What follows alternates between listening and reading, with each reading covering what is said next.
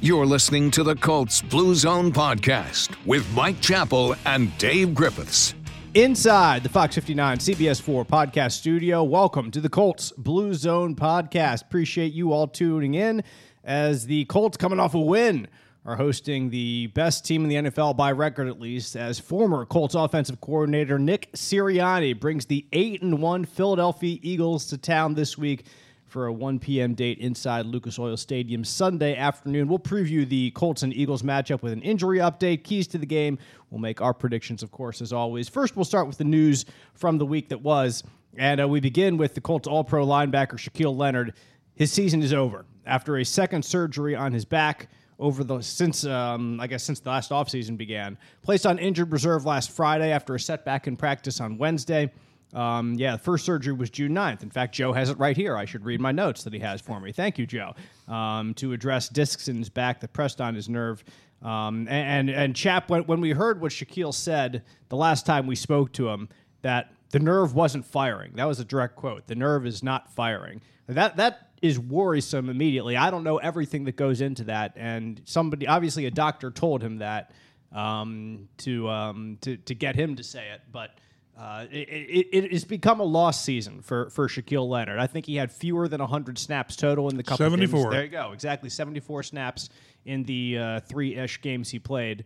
It's an unfortunate twist for him in his career. The Colts defense has fortunately been pretty darn good without him, but nevertheless, if there's one thing the defense has missed, it has been opportunistic takeaways, and he was always good for a couple of at least opportunities of those every week. So Shaquille Leonard, his season, Chap, is now over.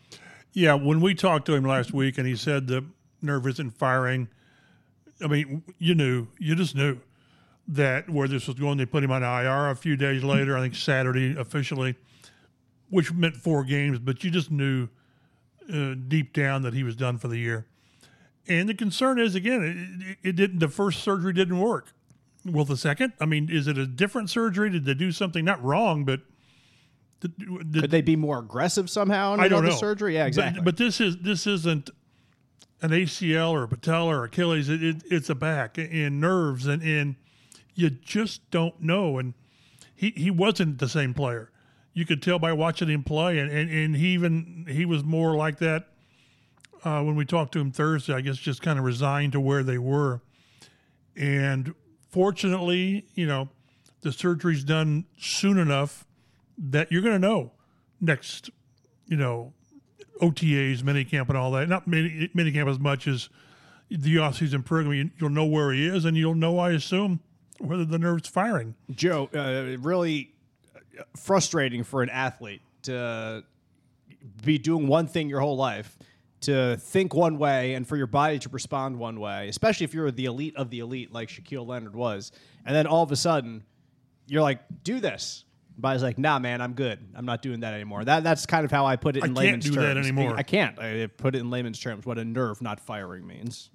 And it's got to be so frustrating not knowing exactly what the fix would be. To Mike's point, you know how to recover from an ACL, but broken bones, like those kind of things are pretty standard. Obviously, Achilles is a little more tough to come back from. We have seen far less success stories, but with this nerves, you just got to hope that the second surgery takes, I guess might be the right lingo, that it gets that nerve firing again, because, I mean, Shaquille Leonard was off to a Hall of Fame start to his career. 4 years, 4 All-Pro nods. Yeah, and for something like this to derail him and potentially, you hate to think about it, but potentially him never being able to come back the same, you just got to hope and pray that he's able to recover from this and get back to the maniac that once lit up Lucas Oil Stadium. The good thing, Chap, is that the Colts have had some pretty good linebacker play in his absence, but like I said, it has been missing the dynamic, game-changing, turnover-worthy plays.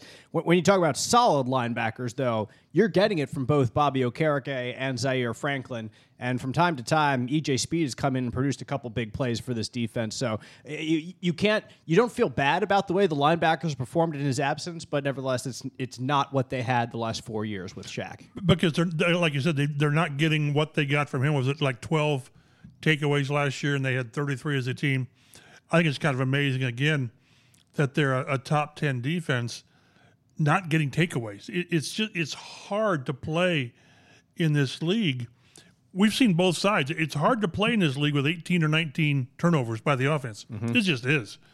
And it's hard to play steady defense when you're not turning the ball over and you're waiting for either the big play on third down or fourth down that they got in Vegas from Okereke and Gilmore, and not a turnover, not that sudden change. So, again, and that's not even remotely to dismiss Zaire Franklin and Okereke. I mean, Okereke had a great run stop on second down and the pass breakup on third down, and Franklin's just been amazing. He just has been. He's been a great leader, and he does the no-frill stuff. But you miss that different level that a player like Leonard brings you. And I mean that's why I personally was okay with the Colts paying him $20 million a year, because he's not just a linebacker. He brings you so much more. I mean, there was no player in the league like him who caused turnovers like him. He was basically the Ed Reed of linebackers in that he was just always around the ball and had a knack for taking it away. He got the interception this year. Ball fell right to him. I mean, it's crazy. There it is. Hey. But, that's sort of like who he is. But you're right. You got to have that, and that's what they've been missing. And the Colts are going to have an interesting decision coming up after this year where January, February, probably not going to exactly know where Leonard stands. Okereke's up for a new contract. Yep. EJ Speed's up for a new contract. How much money do they sink into that linebacker position with Shaq still probably being a major question mark at that point in the offseason? There's going to be a lot to talk about in the months ahead. Chap, I think that's a tremendous point by Joe, because going into this season, those two guys with EJ Speed and Bobby Okereke, you figure one of them is not going to be on the team next year. I know that we're looking way ahead right now, but at least that's something that's in the back of our minds for roster building. That's something that has to be in the back of Chris Ballard's mind, that he's building this roster for the future. But now that Shaquille Leonard is having a second back surgery since June 1st, for crying out loud, maybe they're both back next year. So that just kind of opens up the possibility that we see more consistency there in the linebackers, but that also means more money gets put into the linebackers that they can't use elsewhere. I think there's a good chance, a very good chance, that they're not going to know Shaq's status in February or March. I doubt it. And so then, I guess on the good side of it is you wouldn't think that Okereke or Speed will break the bank, but you've got to decide how much you want to go to retain him. Keep in mind, this is next offseason is when you generally extend JT and Michael Pittman. Mm-hmm. So you have to figure all that in. And again, the bottom line is you hope Shaq comes back to being the player he was. You just really do. But you're going to have to make decisions based on not having all the information probably in February and March. Well, you bring up JT. Jonathan Taylor named the AFC Offensive Player of the Week for his performance in Las Vegas against the Raiders. Had 163 total yards, 1 touchdown on 24 touches. Finally broke one, 60-plus yard run. See you later. Showed some of that breakaway speed. Didn't look to me quite as fast as he did last year, but I don't know. Maybe I'm wrong there. But didn't catch him. Exactly. That's all that matters. They did not catch him. He got to the end zone. So I'm sure the ankle's not 100%. And that's what I was thinking. But you're always wondering what he had, that extra gear, and he had enough of a gear. Exactly. What was the funniest part, and we're going to get used to this moving forward with Jeff Saturday, is he talked about this on Wednesday. And he said, JT, the 147 yards and a 66 tud. That word never came out of Frank Reich's mouth. Tud. Nope, we're going to get some words like that. A little more flavor. And some brah. Hey, brah. Let's go. So, a lot of fun for that first Jeff Saturday game. You guys talked about it on Monday. I don't feel like we need to go too much into it, but I do want to say that, obviously, last week on this podcast, we were not the kindest about the hire, but again, it was nothing wrong with Jeff Saturday. I'll say that. B, I'll say most of my criticism was toward Jim Irsay.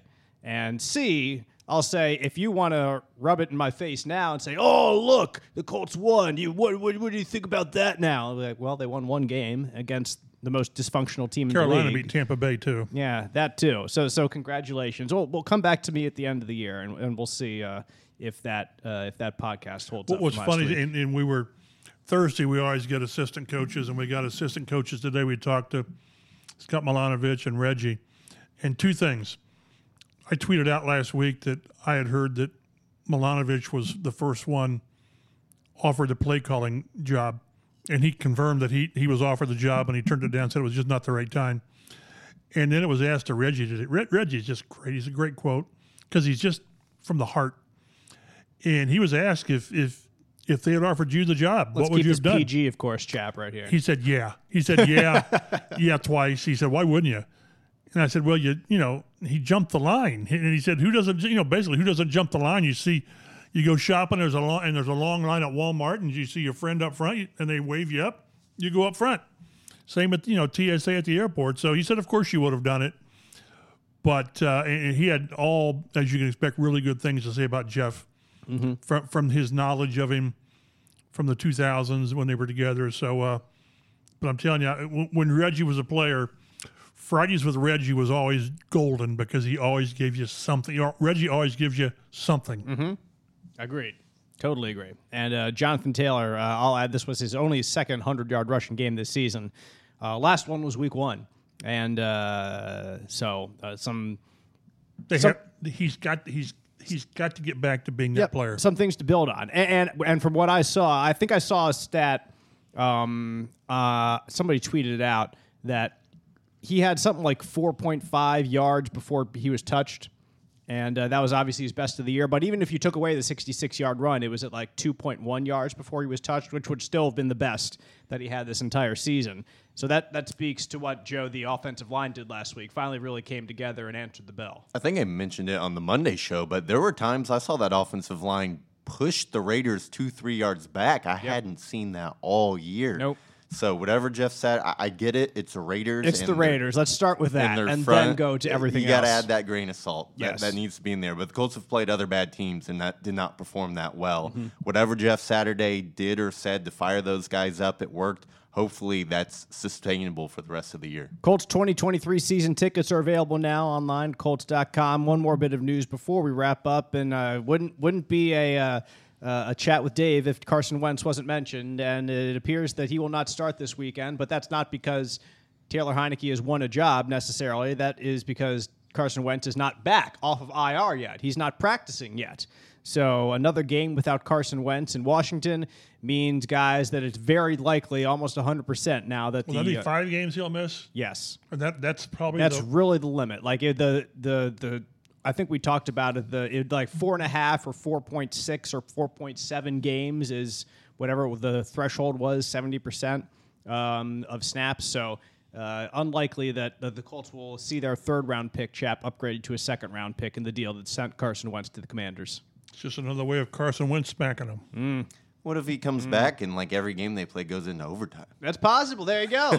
So you're telling me there's a chance. That's right. Perhaps maybe the offense just runs 80 plays a game. They go to the old Chip Kelly system and just run play after play after play. And then Rivera will start counting the snaps right? in week 17 and 18. Let's put Heineke back in couple. there. Yeah, right. Yeah, exactly.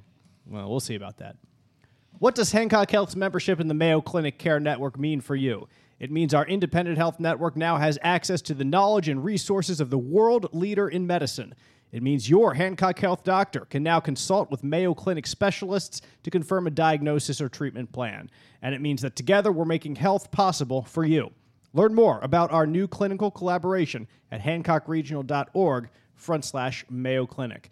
As the Colts get set to host the Philadelphia Eagles this week, we'll start with injured players. With the Colts, a couple rest days for some veterans, Stephon Gilmore and Rodney McLeod on Wednesday. Excuse me. Kenny Moore missed practice with an illness. Kwity Paye with an ankle injury also did not participate in Thursday's practice. He has a boot out there. Jab, I am not encouraged by Kwity Paye still being in a boot and not being out of practice. I do not think he will suit up this weekend against the Eagles. That's just my gut feeling. No, now. I mean, the fact he's still in a boot, and this is one you want to try to give him the right amount of time, whatever that is, to get it back. We sort of went through this with JT, and they gave him maybe an extra week off. I don't know, but it's just unfortunate because just when Kwity starts to crank it up and really get into a groove, this happens. So unfortunate, and it's going to further test the depth on the line again because we were in the locker room Wednesday, and here comes Tyquan Lewis in with that big brace on his left leg from the patella. Yeah. So it's really going to put Dio and a lot of those guys more meaningful snaps, and hopefully they'll hold up.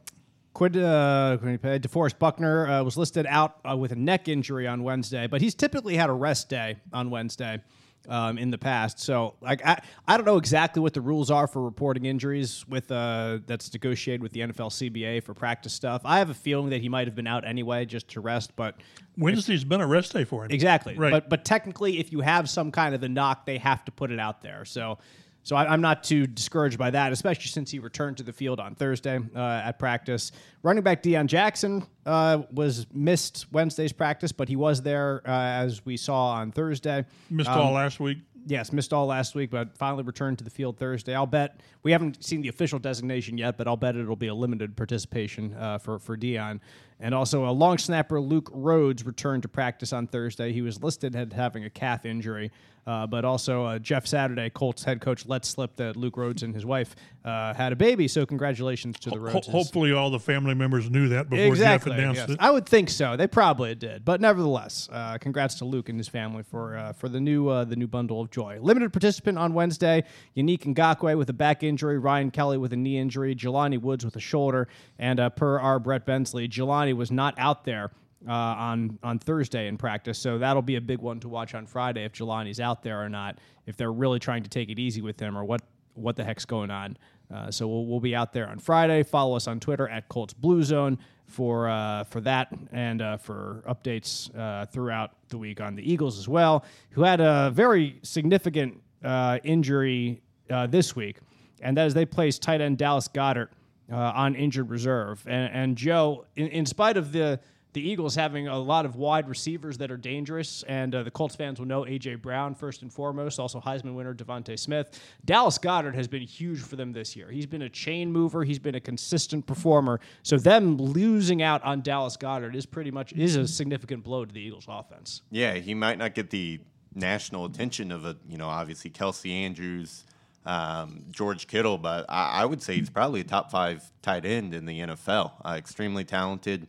Just 2 weeks ago, he had 100 yards and a touchdown against Houston. So him not being out there is a big deal for Philly, and that's one less headache the Colts will have to worry about. Defensive tackle Marlon Tuipulotu also placed on injured reserve this week. Defensive tackle Jordan Davis, the first-round pick out of Georgia, the big boy, missed Wednesday's practice with an ankle injury. He was placed on injured reserve after his Week 8 injury, so he's not playing either. He won't be back. There you go. Derek Barnett, with a knee injury, placed on injured reserve after tearing his ACL in the season opener. Speaking of defensive tackles, Philly's loading up. Earlier this week, they signed Linval Joseph, I believe a 2-time Pro Bowler, big boy. And then just came across the ticker, they just signed Ndamukong Suh.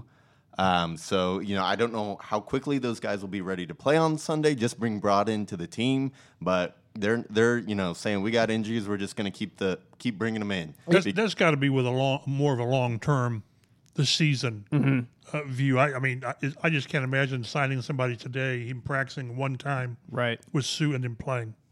Maybe you have a very limited role. Maybe it's a 4th and inches. You stick them in there just to clobber somebody. But if there's one position I would think you could get adjusted to or get up to speed quickly, it's probably defensive tackle. And I don't mean to slight defensive tackles because what they do is incredibly difficult.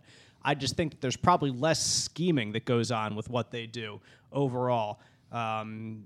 You might have a couple of twists and stunts here and there that are in the playbook, but pretty much it's this is your gap, try to cause some issues, or this is your gap, don't let anybody through. If you're more of an attacking front or if you're more a kind of hold the line front, kind of depends on whichever the defense wants to do. It might be more of a football conditioning, although again, if you're on a serious snap count, you're talking 10 plays in certain situations. But again, I think it's got more to do with the Eagles see this as a chance. The window is wide open for them this year. Yes, it is. And you can, you just got to have guys up front to carry you. You've also got to stay ahead of everyone else in that division because the NFC East is no slouch. You got the Cowboys right behind them and the Giants right behind them.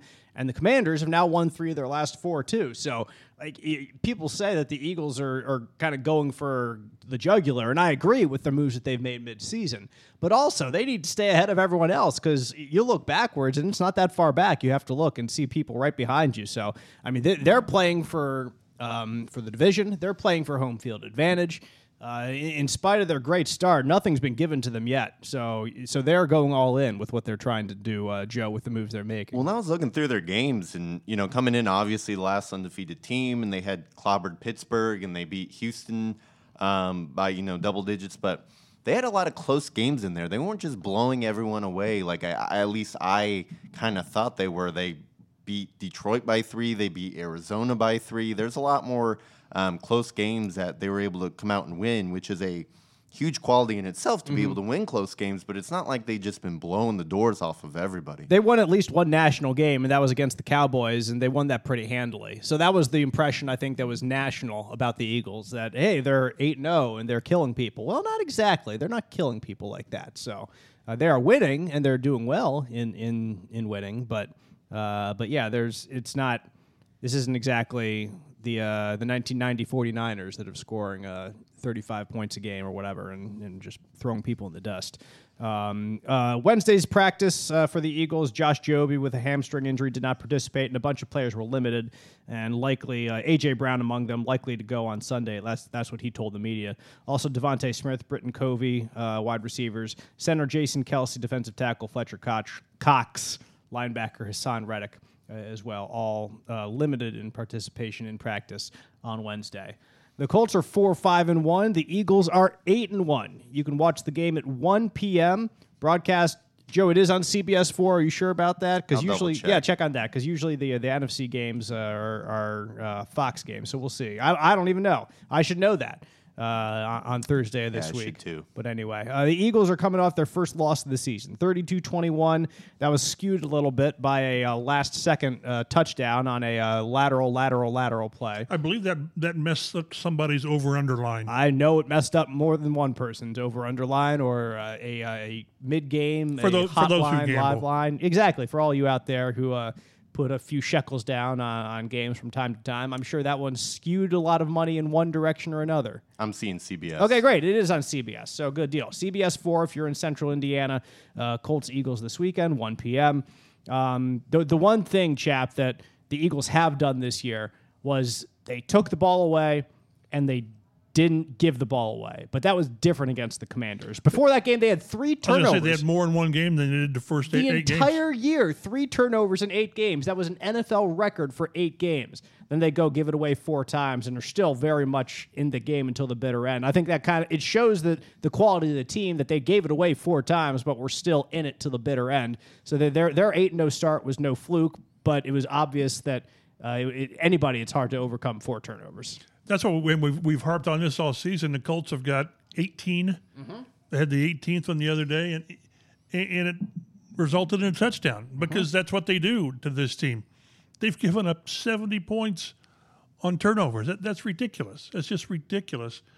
And if these guys are sloppy with the ball on Sunday, all bets are off. Mm-hmm. So, we'll get into more with the Matt Ryan back and all this stuff, keys to the game, but take care of the ball. And the one guy that's got to take care of the ball, which hadn't been the case, is Michael Pittman.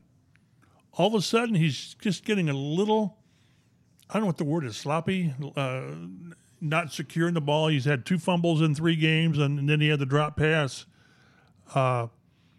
against Washington. And what's really crazy is the fumble he had in Vegas would have probably cost him the game.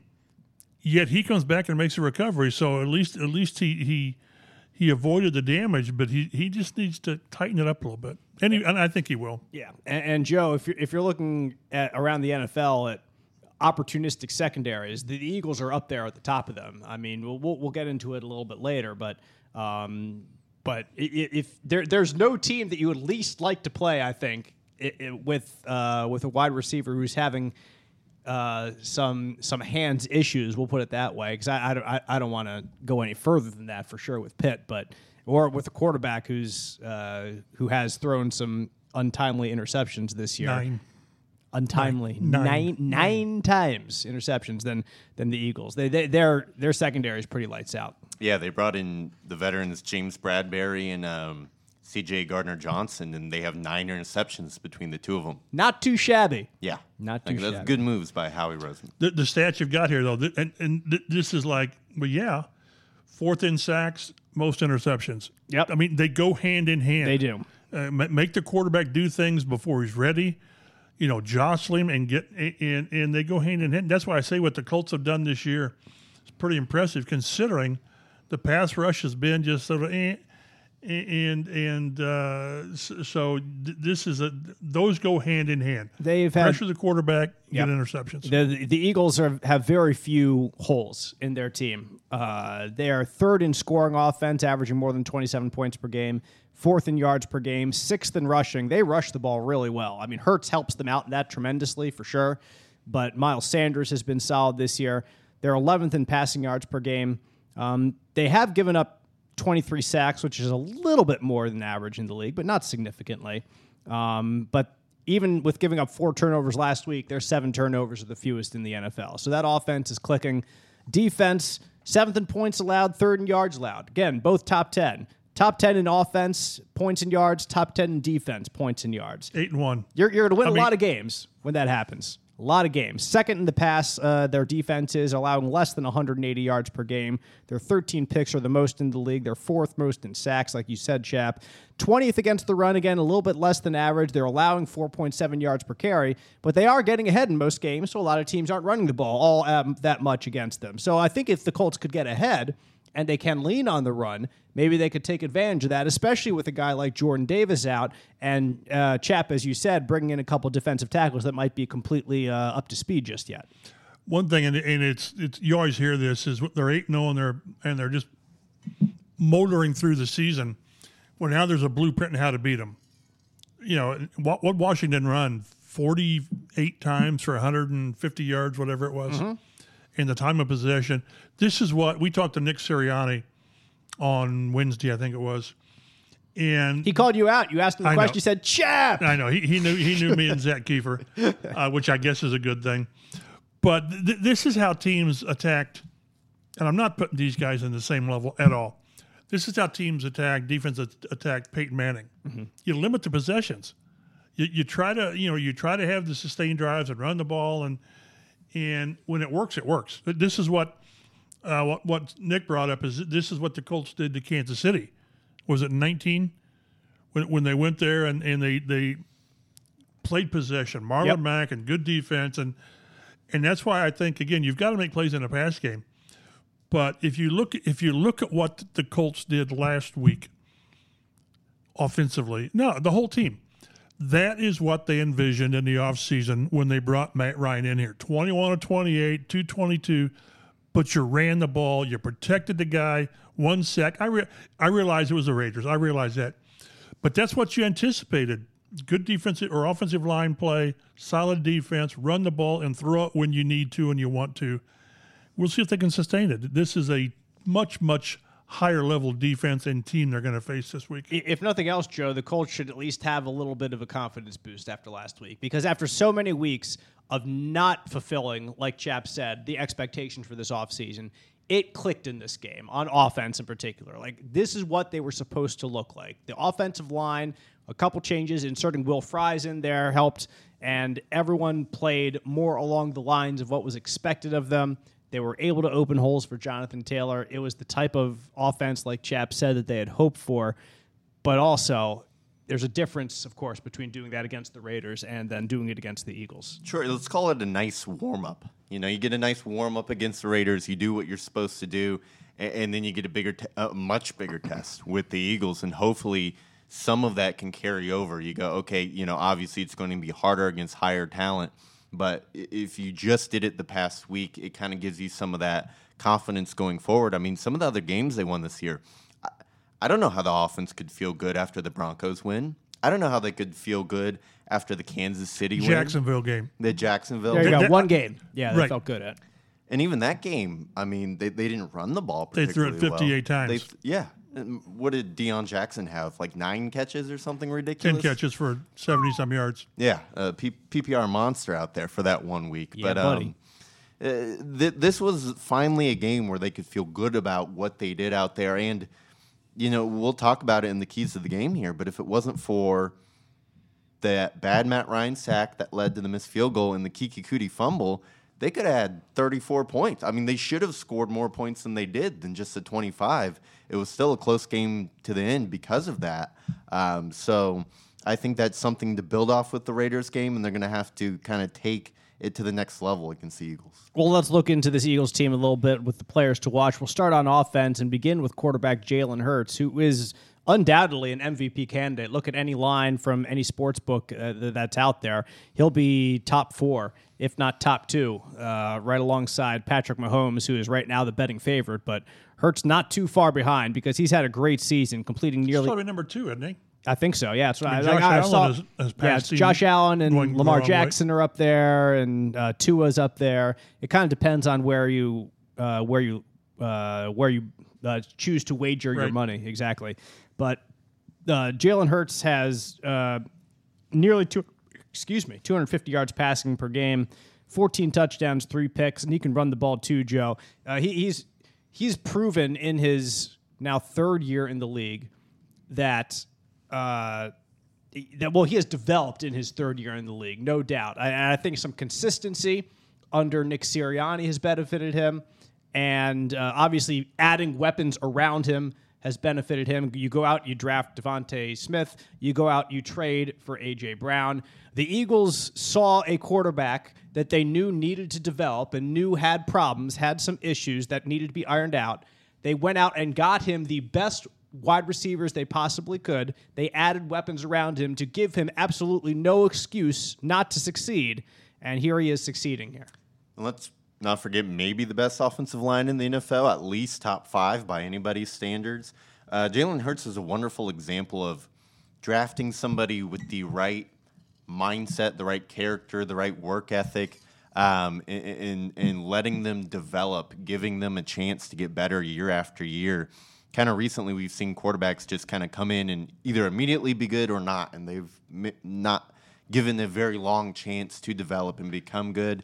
And if they weren't good right away, their offensive coordinator or their coach got fired and they didn't have that consistency.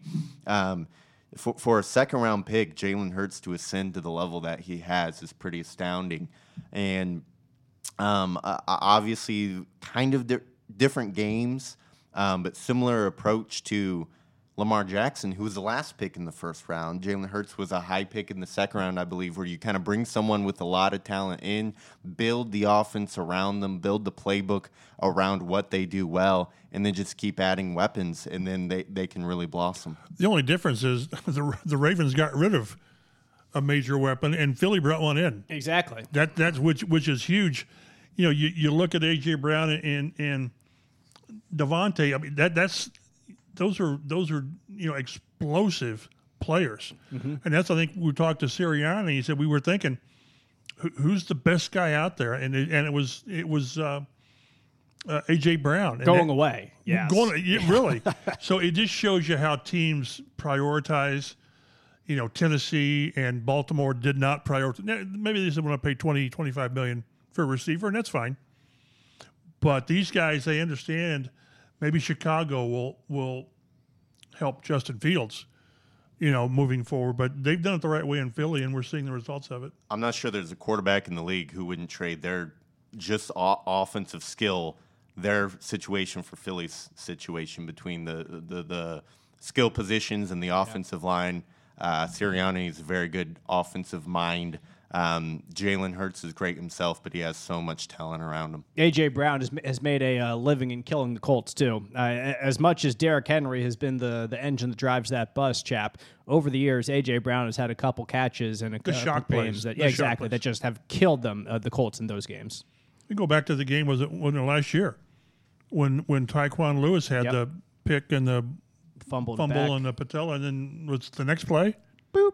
It was either the next play or 2 plays. And obviously Xavier Rhodes did a really, really bad job of acting like he was tackling. But those are that's what the league is. Doggone it! It's just it's Jonathan Taylor going 66 yards. It's Paris Campbell going 35 yards on, which exposed how much the Raiders didn't want to tackle him. Oh, my gosh. How about that Paris Campbell touchdown? I loved it, man. But that's, boy, if you got it in our keys of the game, we said all along the wild card for this Colts offense was Paris Campbell.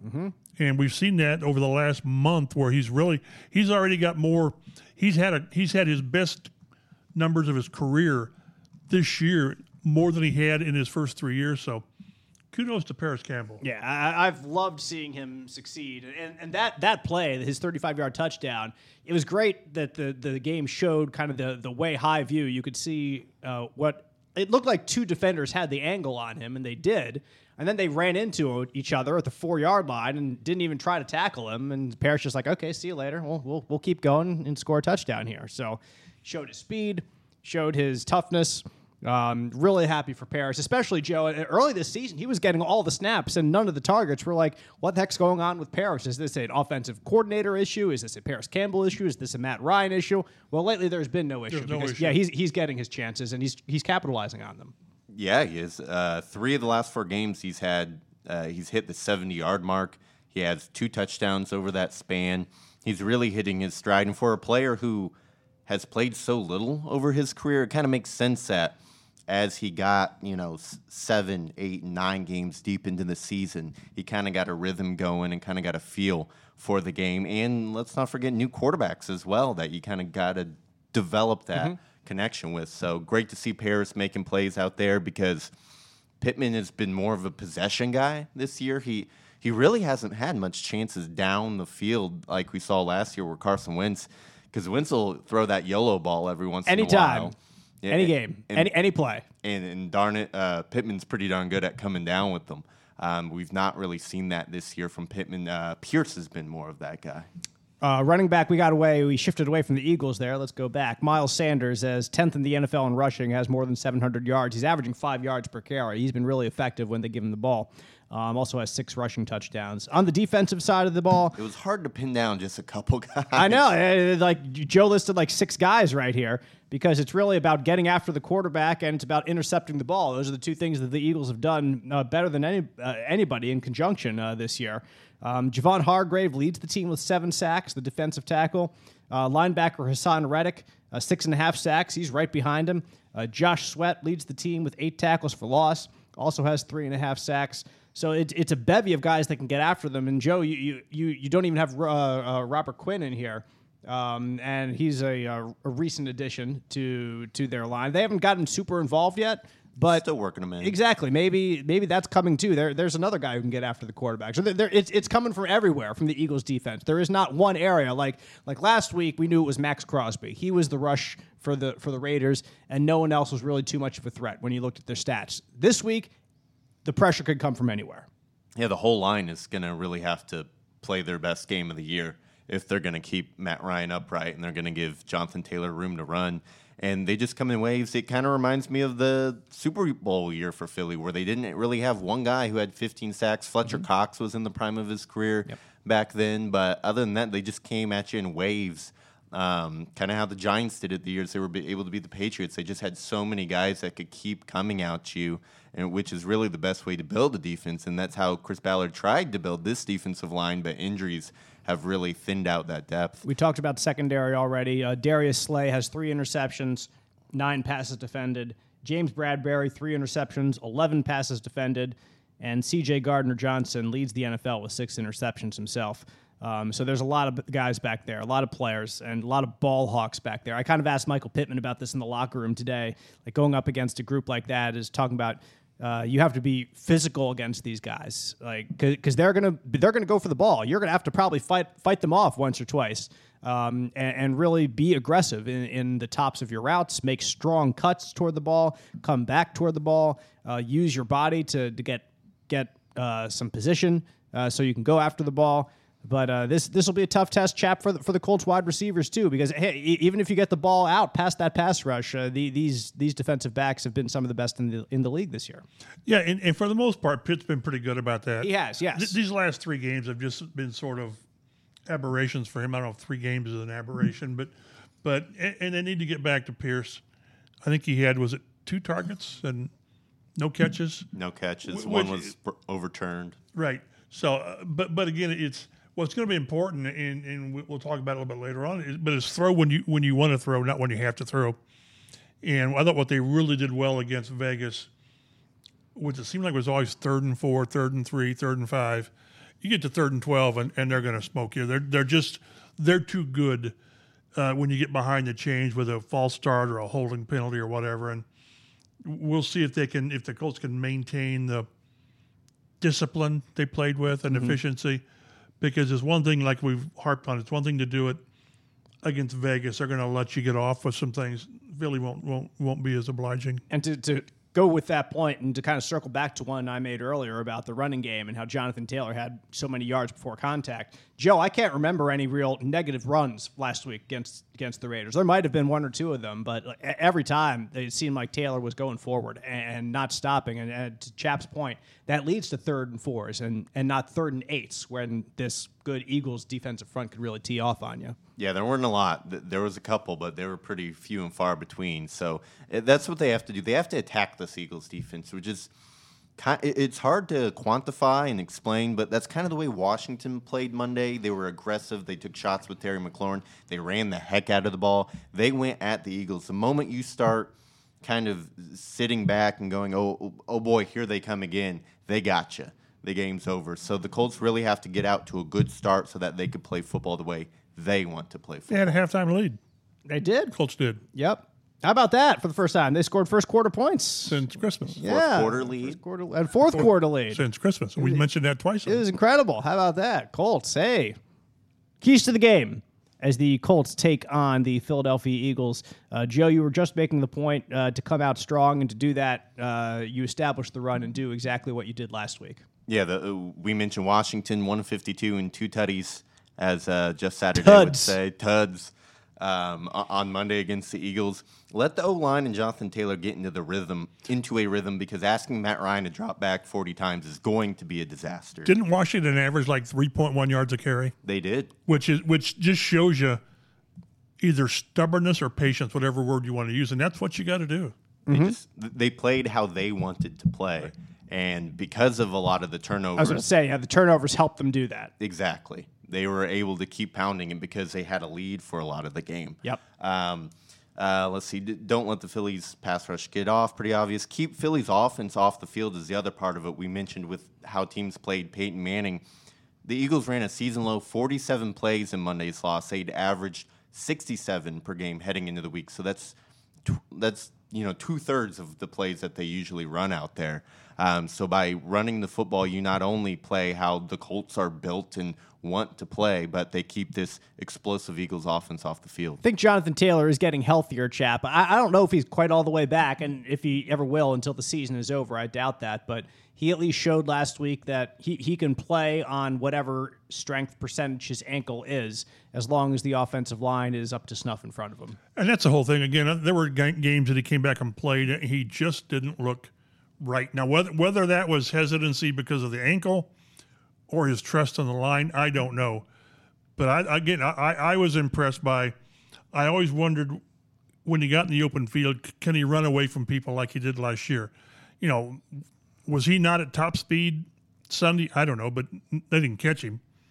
So maybe he only used how much speed he needed. But that's what you want to see. But then he also made the tough 3 and 4 and 7 yard runs, which in a game like this, that's what you got to do. Like I said, if the Washington, if they ran the ball 45 times for 150, if the Colts do that, they're going to get more than 150. They just will because Taylor is that good.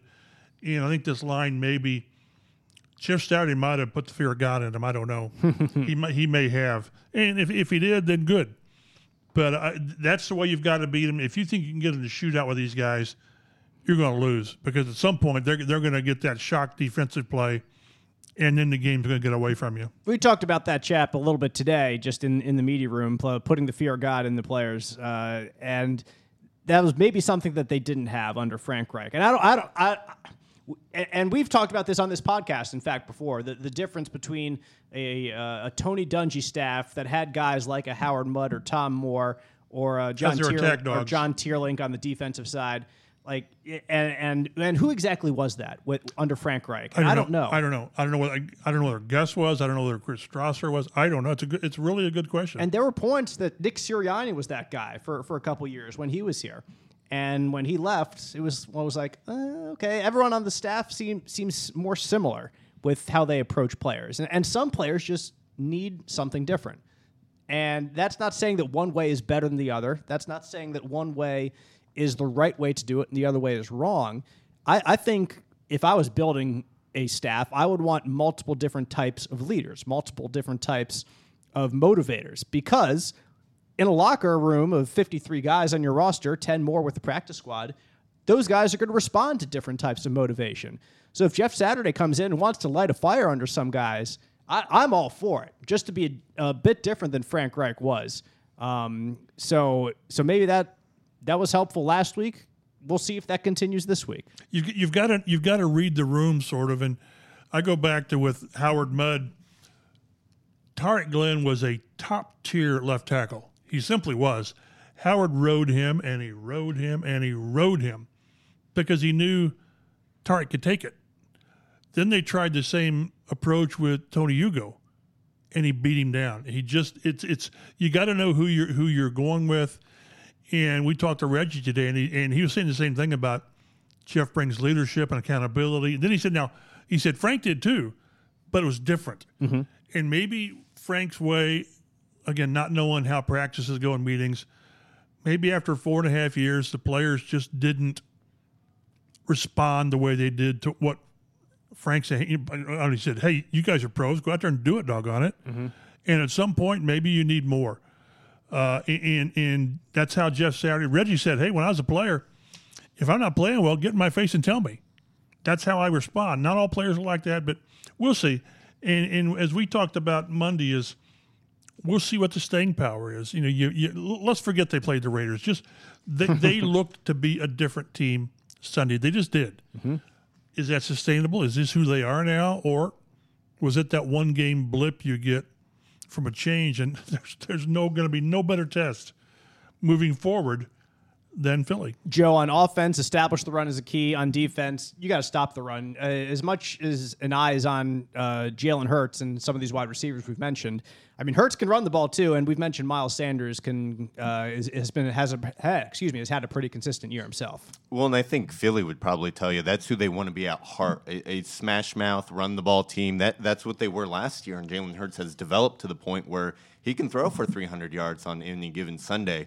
But I think especially after the loss where they rushed for under 100 yards for just the second time this year, their second lowest total, they want to get back to really who they are and what they believe their DNA is. And so I think they're really going to come out and try to run the football. They ran for 94 yards Monday.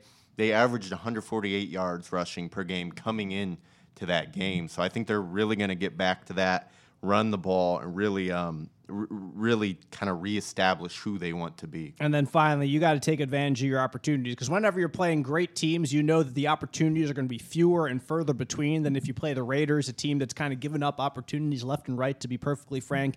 The Eagles, it doesn't come around often. The Commanders did so last week. They scored points when they were able to. They made a couple big plays with Terry McLaurin in the passing game. They took the ball away when the Eagles looked to be threatening themselves. The opportunistic team is the one that is able to beat a team that is the 8-1, the team that's cruising, because you know that you're going to be perhaps punching above your weight a little bit. You need to land some of those punches. Yeah, the Colts can't afford to give Philly any extra help out there. When there's a chance for an interception, you need to catch it. When the ball's on the ground, you need to jump on it. Monday was the first time Philly lost a turnover battle all season, and we saw what happened. And not only, fumbling in scoring territory, taking bad sacks that lead to missed field goals, that's not going to get it done against the Eagles. They need to really capitalize on those chances. Quit fumbling, for goodness sake. 23. That's 23 fumbles in 10 games. Sakes alive. Absurd. Yeah, I hope they practice all week just not fumbling the football. Somebody give everyone a football to walk around the building all day and to just have coaches try and knock it out. Whatever you got to do, they can't afford to have those mistakes against this superbly talented Eagles team. I think the one thing, again, all we've said, that they don't have to play the perfect game. No.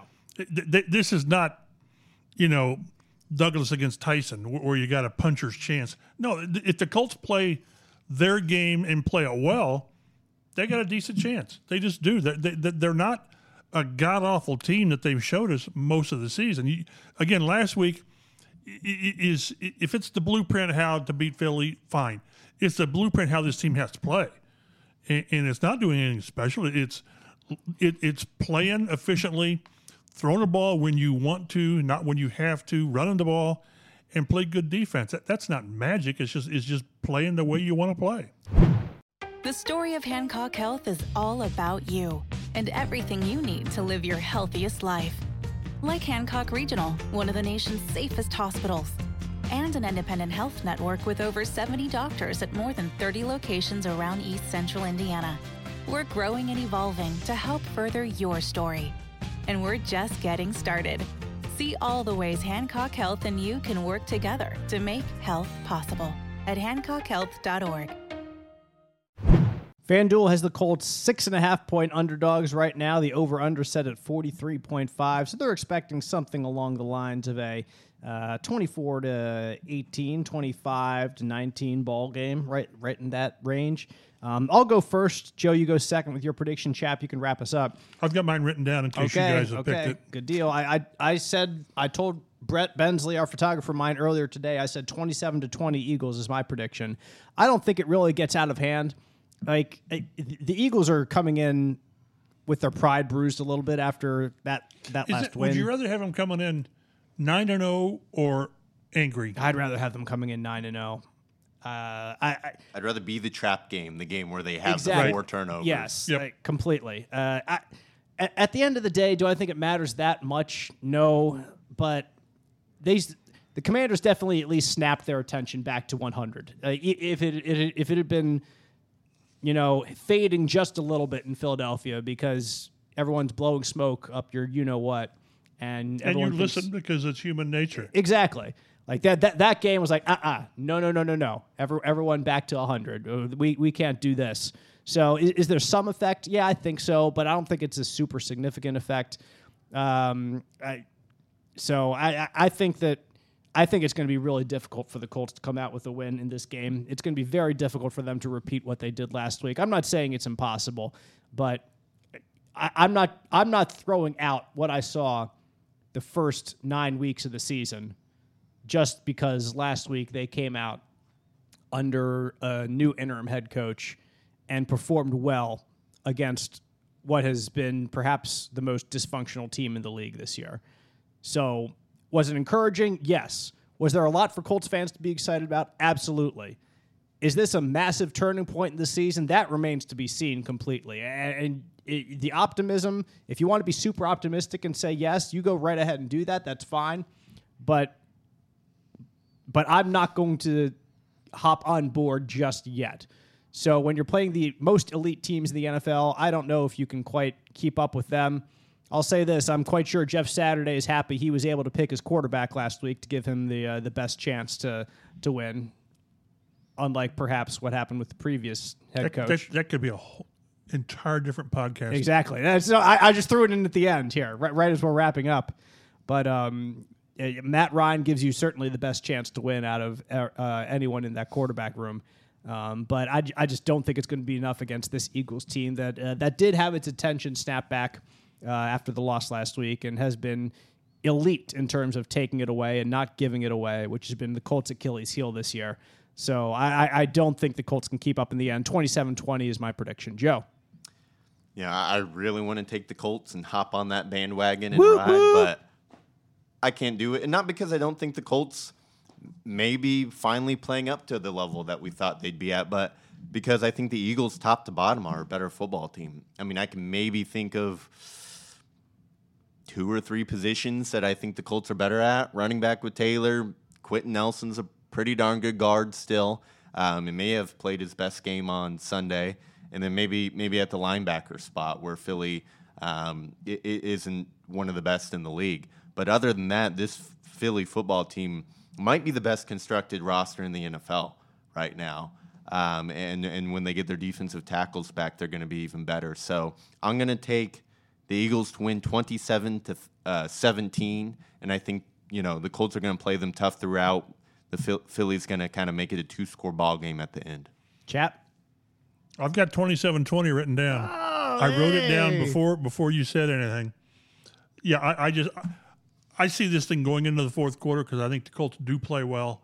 I think they do find a way to not totally beat themselves with the turnovers. Maybe we're all going to be laughed at on Monday where it's just gets away from them. But I do think that the change, primarily at quarterback, it gives them a chance to be competitive. And as long as Ryan is not the one with the turnovers, I think they've got a chance. And I think JT is going to have a decent game.